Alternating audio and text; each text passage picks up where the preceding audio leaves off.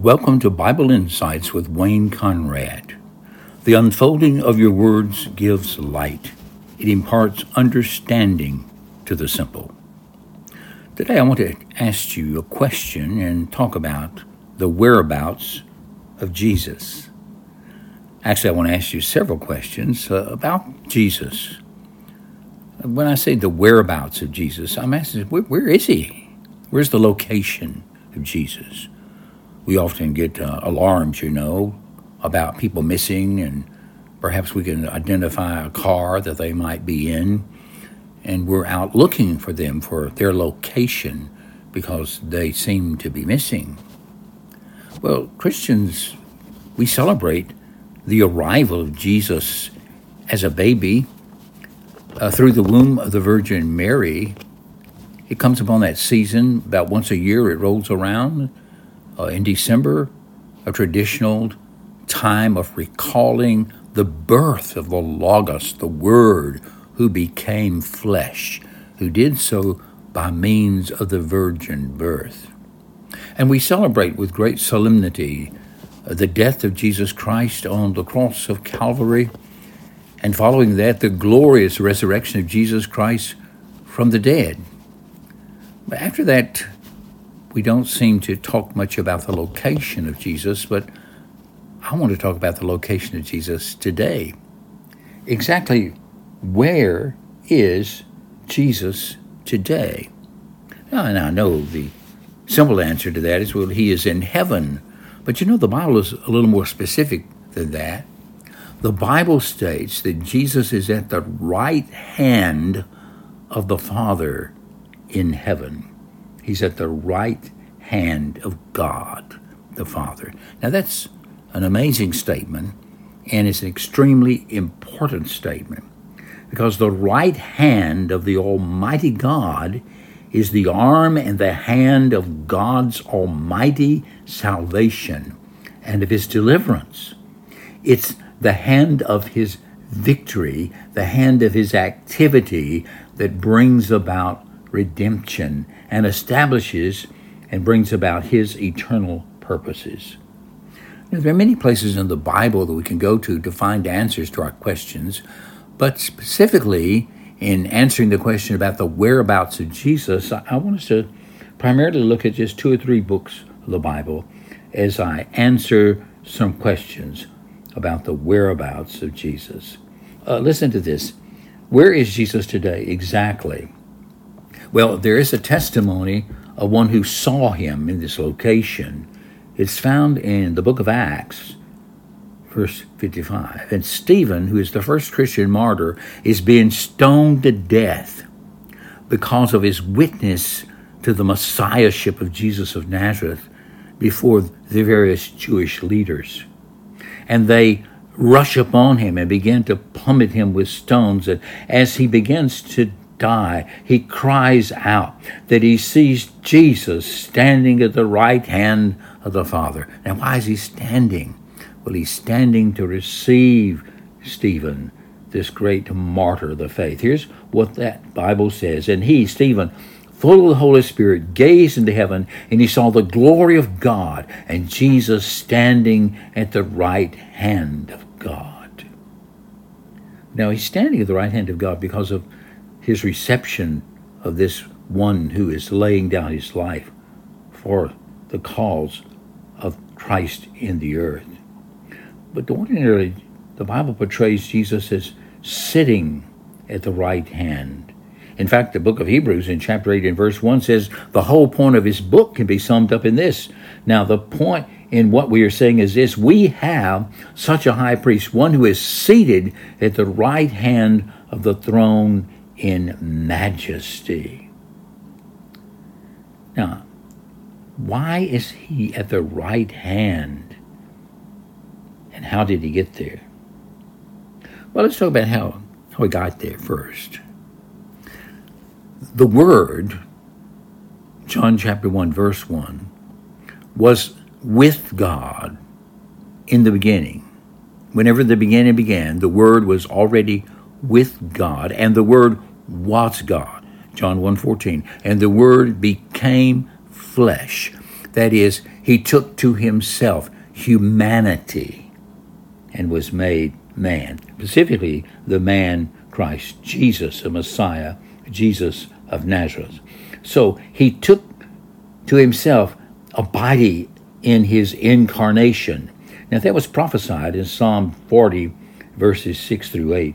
And Hebrews 10, 12 through 13 specifically says this is what happened. So how did Jesus get to be in heaven at the right hand of the Father? Well, he got to be there by means of the body of his incarnation that was laid down in death on behalf of his people.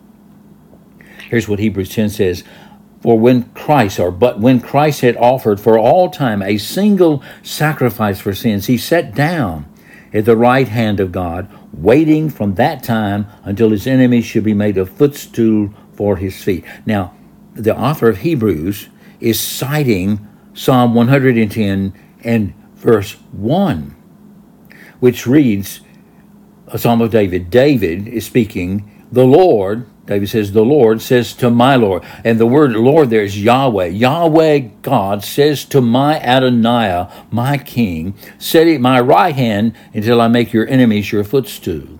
Now, Jesus himself used this verse of Psalm 110, verse 1, to point to his own self as the fulfillment of this prophecy, for he is the greater son of David. So he asked the scribes and Pharisees in Mark 12:36 and Matthew 22:44. David himself and the Holy Spirit declared, the Lord said to my Lord, sit at my right hand until I put your enemies under your feet. Now, if he's saying this, then to whom is he referring? Who is this son of David? And Jesus was indicating that he himself is the fulfillment of that. He is the greater son of David. This greater son of David is the king of the kingdom of God. But in order to have the subjects taken out of the kingdom of darkness under the domain of Satan, under the dominion of sin, he must lay down his body of the incarnation as the atoning sacrifice for sins, a once-for-all offering that atoned for the sins of his people for all time. So by means of his death, followed by his glorious resurrection in 3 days, and after that his glorious ascension to heaven after 40 days, Jesus takes his seat at the right hand of the Father. That is the sequence. And those who saw him ascend into heaven in Acts 1 indicate this great truth. And he's coming back again in that same body, the body in which he was incarnate, the body in which he laid down his life as an atoning sacrifice for sin. The Apostle Peter, on the day of Pentecost, proclaimed this great truth. Acts 2:33. He says about Jesus, being therefore exalted at the right hand of God, and having received from the Father the promise of the Holy Spirit, he has poured out this that you yourselves are seeing and hearing.